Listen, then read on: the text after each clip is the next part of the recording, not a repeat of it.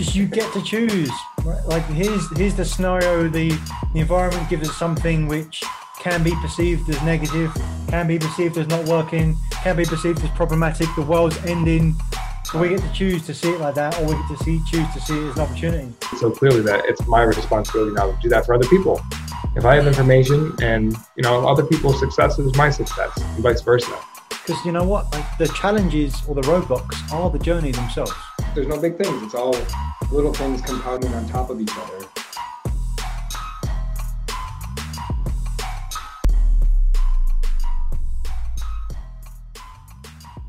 Coach, welcome to another episode of Truth Seekers. We're just chatting. This has been the busiest day of the week for each of us. And I was just reflecting on the principle of that extra little tiny push. What makes the difference between somebody who might get here and just kind of throw up their hands and like the day is over versus somebody who's tired, and, maybe running a little bit low on fuel, but they do it anyway, and they push through a little bit stronger, a little bit harder, a little bit faster. What's the difference? How much of an impact does that make when you're feeling that way and you still show up? Yeah, it's huge. And you always get a choice, right? There's always extra if you want to go, if you're willing to find it, but also being okay with being in that spot and go, I'm still going to show up, still going to rock it. So I still feel a certain way, and that's okay as well. And the difference is not showing up. Oh, I can't do it, I'm out. Or I guess maybe worse is showing up and just not stepping up. Oftentimes, the showing up allows you to step up because the environment is asking something of you, and we know that that's the biggest indicator of change or will have the biggest influence on you. So maybe just the showing up of it is enough, and the environment does the rest. Yeah, I'm here anyways. I might as well perform. Right. So the person that's opposite me is offering a higher standard. And they expect a higher standard from me because they've seen it from before. So it's easier actually to conform than it is to go to a lower standard, even if that's just the way that you're feeling in that moment. I think the example I like to think about, I used to work with a guy another English guy who worked at the BBC, the British Broadcasting Corporation, if that's what that stands for. He said he used to go in, and his name was Dan. He said he used to go in and people would ask him how his weekend was. We started to get to this flow where we'd just have fun with the language around it. And he would say, yeah, it's brilliant, fantastic weekend. And like he'd do it every time, and just to play around with it. And people around him would be like, hey, Dan, how's your weekend? He's like, they'd be like, oh, don't tell me. It was brilliant. He's like, yeah, it was brilliant. And he said there was one time where he went in and he didn't have a good, it genuinely was like something that was significant for him, and he just didn't have a good weekend. And it was something that was what it was feeling. It wasn't feeling resourceful. He was in a low place, and like they said to him, "Hey Dan, how was your brilliant weekend?" And although it genuinely wasn't, he built up so much, created so much environment that he wanted to be in, that the environment asked him to come back to his regular standard. And it just kind of snapped him back out of where he was, because it had been so much more effort to go back down to this lower standard. And he knew that his environment was asking for something else. So if we know that if environment's that strong, that we always say, go to Italy if you want to learn Italian, go to rural Italy and where they speak nothing but, and you'll learn Italian. The mini environment or the mini weather system that we create around us should be something that we want it to be, in which case, it gives us more opportunity to show up how we want to be. It's a version of rigging the game.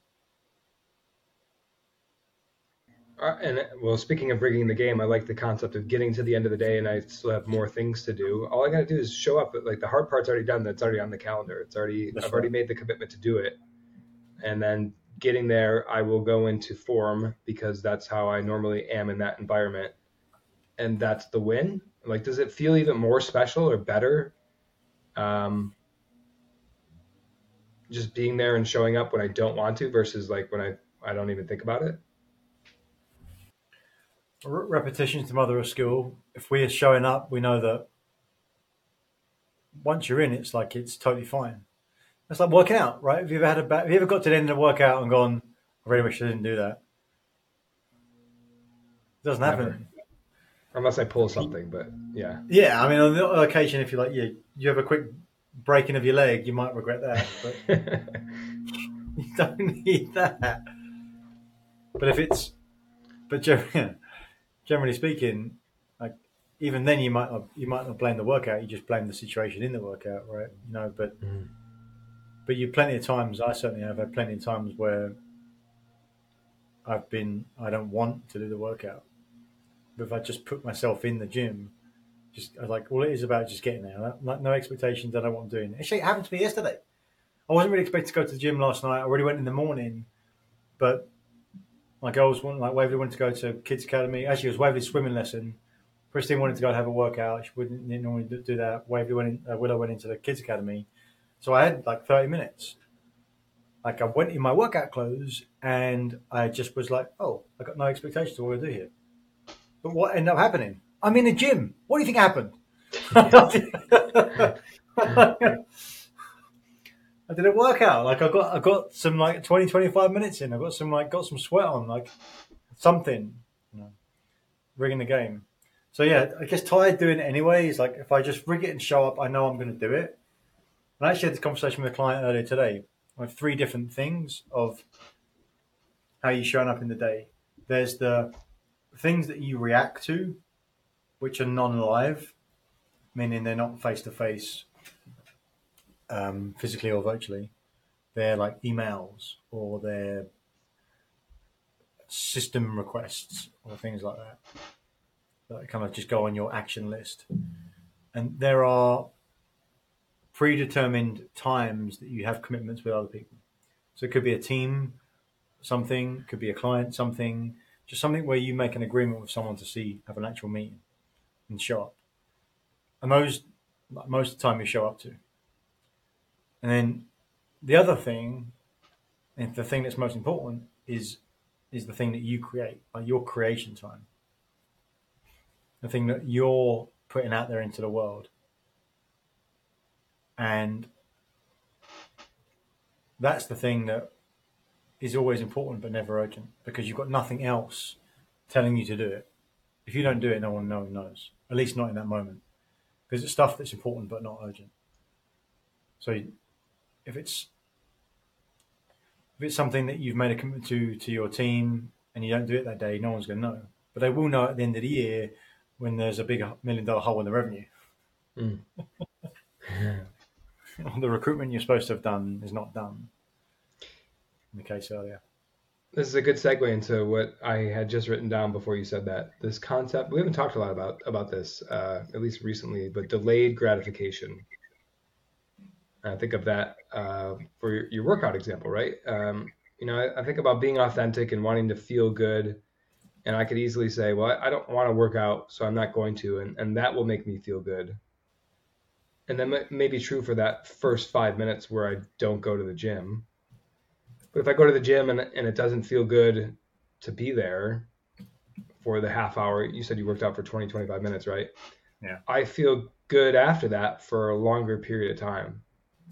And I don't know if it's discipline, but I want to dive deeper into and maybe get a better understanding of this, because I think I used to do a good job of delayed gratification, meaning like hold off from, pulling out my phone and scrolling on Twitter or Instagram or something like that. And like, it gives me a boost. Like there's a little junkie rush that you get in the moment, but like over time, it's just like, what am I doing? Versus, a longer term payoff, like working out or like working on a project or some passion. I was just wondering how you think about delayed gratification, where that comes into play in this conversation. I think it's very useful thought to extend to, for sure, because for me, working out is something that's so ingrained that sometimes still don't feel like doing it, but I do like the act of doing it as well for the most part. So it's not like if I make myself do this, I'll feel good afterwards. I only need that tiny little. I only need like a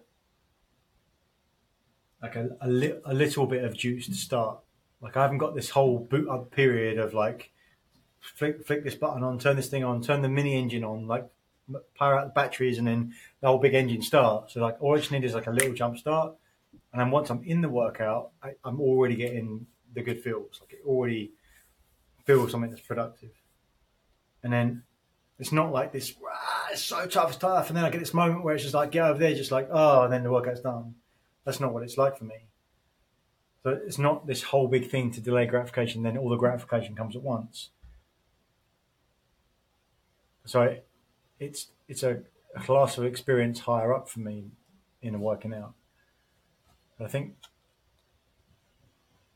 the instant gratification thing needs to be translated to something else, right? It's like, what it feels good in the moment, but what is it going to cost me? But more importantly, what could I do in the moment that it feels good in the moment as well, but and has a delayed gratification situation going on? Like, commitment's my but fall in love with the process. That's why I like talking to you about this stuff, because I hadn't thought of that. We could have both. Why can't we have both? Yeah. Because if it's just all for, it'll pay off in 20 years, you won't do it, right? You won't stay there consistently, even if it's completely true. Because there's some, we know it's true, but there's still part of us going, well, I haven't experienced it yet. When will I experience it? How long am I willing to wait? What's it going to cost me if I don't do it? Maybe it'll cost me then, but like, what about now? There has to be something in the now. Like, there has to be like I have to do something on a daily basis, which I like to do by itself, which gets me something longer term. Yeah, or scarier, you're enjoying a benefit that you don't even attribute to whatever discipline you're having, that once you give into that urge, like that goes away and it feels even worse. I hadn't even really thought about that, but that's a possibility too. Does that make sense? Did I describe that right? Yes. Say that again, because it's powerful. Yeah, so I'm already enjoying, like I've gotten used to enjoying something I've been disciplined about in the form of delayed gratification. Intermittent fasting would be a good example. I shut down my eating after 8 p.m. and I feel good. Like my body, I wake up good, and my body's not wasting time digesting overnight. It feels good. And then I give into it, and it's not so much about the moment, because I'll feel good eating something at 9 p.m. But then all of a sudden, my good feeling the whole next day, or however I wake up, will go away. And what I mentioned was that it's scarier to lose something that is already, I'm already enjoying the benefit of once I give into that urge. Yeah. And then your alcohol abstainment is another version of that, right? So the longer that carries on for, the more weight it has itself, and the less likely you are to drink again. And then at some point, it'll just be, that's just how it is for me. Yeah. Yeah. So, it's interesting because I should think about how I might apply that principle to other things that I want to conquer. Yeah. Yeah. Because it's always hardest at the start, right? There's the most resistance at the beginning. Yeah. The launching the rocket, launching the ship, keeping it straight, and then get out the atmosphere. And then I think that's the part, right? Well, there's so many ships, right? You start to launch this one. I kind of want to launch that one over there. That one looks good to me. And it takes a lot of effort to get that one. Like, it's going to move. It's going to move. And you're like, it's not going to move. Then you go to the next one. You go back down again. Yeah. Oh man. I need more boosters than I thought I would need. Right. Let's go to this next one. Pick your ship. Focus on the ship you want. Yeah. Yeah. Well, then it comes to the case of, okay, which is the ship that if I launch, that is going to have the most power, that I can throw down ropes from that ship and just lift the other ones straight off the. Yeah. Yeah, I like that. What ship can I launch that will help me launch other ships better? Yeah. Yeah. Right. Or if I launch that ship, I won't need to launch others. Mm-hmm. Yeah. And which one has like all of the suppliers? I want to start to wrap with I don't know. I want to talk more about this delayed gratification, because I think that's a key for me and some of my things that I'd like to conquer. I keep calling them urges. I just think it's like a short term dopamine. Give an example. Yeah, like snacking. The intermittent fasting thing is real for me. I've been disciplined with that in the past. I haven't been recently. The Okay. social media seems to be such a common thing that almost universally you would ask people, yeah, I'd like to spend less time on social media, and next to nobody can figure out how to do it. Right. You know? Yes, I do. And I do. so I don't know if that's the right frame with delayed gratification. Okay, if I don't pull out my phone, I won't get that dopamine hit, but I'll feel better in the long term because I'm not wasting my time on social media. Maybe. I don't know. There's something there with that, but I think delayed gratification can be for anything, and that's why I want to grab a takeaway or a new thought or a fresh perspective that maybe I hadn't had before about delayed gratification. How I think about it. Well, and I feel like delayed gratification in a term is useful because it's memorable and it feels like it's bad. Like if there's something in it, like so, when I've got a delay, I've got to have some sort of pain to get something back. I've got to give something to get something. But it's more of a trade overall rather than like I don't get anything till the end. I got to suffer through this to get to that place. Like so in the social media example, we're talking about it in a vacuum. People want less of something. You can't have less of something. Like if your goal is to do something less, you remove it. What happens when you remove something? It creates a space, and space requires you to fill it with something. So just having the goal of doing less social media is not a good goal. Mm. It's what do I want to do more of? At which time I haven't got space to think about social media. And you may need all the apps are getting removed from my phone as a starting point in order to kind of clean the slate to break any habits. But it has to be moving towards, not moving away. I'm still looking at it. I'm still looking at it. I'm still looking at it. I'm still looking at it. Like it's still there, even if you don't say you don't want it. Yep. And so it's like I want. And can intellectualize if I didn't do all this stuff, I would have more time. All right, maybe, and that's why your phone tells you how many hours you've been on these things, right? Because how many minutes you've been on these things, because it's more powerful to show the total of the minutes. But it's like, well, what you translate that to? What might you do that? So it's more like, what do I want to move towards? So for me, it's more of an indicator of like I'm not focused enough on the things I want. Yeah. That resonates. I had a conversation yesterday with a buddy who wants to quit smoking cigarettes. And he said, well, I've done it before. I started vaping. I said, vaping's worse for you. He goes, yeah, but I'm not smoking cigarettes. And like now he's on to like the Zyn, like the pouches or whatever. I'm like, that's not good for you either. So this concept is really resonating. Like once you take it away, something else has to take its place. So if you're just trying to remove it, it's not going to work. Oh man. Back in the day, I was 21. I was in my banking days, second bank I used to work for. One of the guys there, his name's Nicky. Just great guy. I learned so much stuff from him. He was only like a year older than me at the time, and I was like bring all my food to work. So I just like eat very regimentally, like all my protein and stuff, and talk about my working out all the time. And they're like, I want to work out. Can you help me like sort out a plan? Like I'm into it. I bought a membership around the corner, and we started working out. It's like I want to like stop smoking as well. Like and he stopped smoking and started drinking coffee instead because he didn't drink coffee before. Like we used to work in the trading floor. The coffee, like there's a coffee shop right there. And when Nick would work out, we eat the food together, and he wouldn't smoke. He'd have a cup of coffee instead. And then so he swapped it, right? He swapped the smoking for the coffee. And then what happened after a couple of months is that like something happened. Like I was on holiday or something, came back and like he stopped working out, and now he's got he ended up with like smoking and coffee drinking. That's with two things. Rather than start working out, he's like ended up with smoking and coffee. But because it wasn't like it was another vice he added it into. I mean, you might say coffee's not a vice, but like he put something in which wasn't equivalent of it. He could do those two things at once, right? It wasn't counterintuitive to it. But the working out is a good thing, right? So if your friend who wants to go smoking, it's like, well, what does he want to give it up for?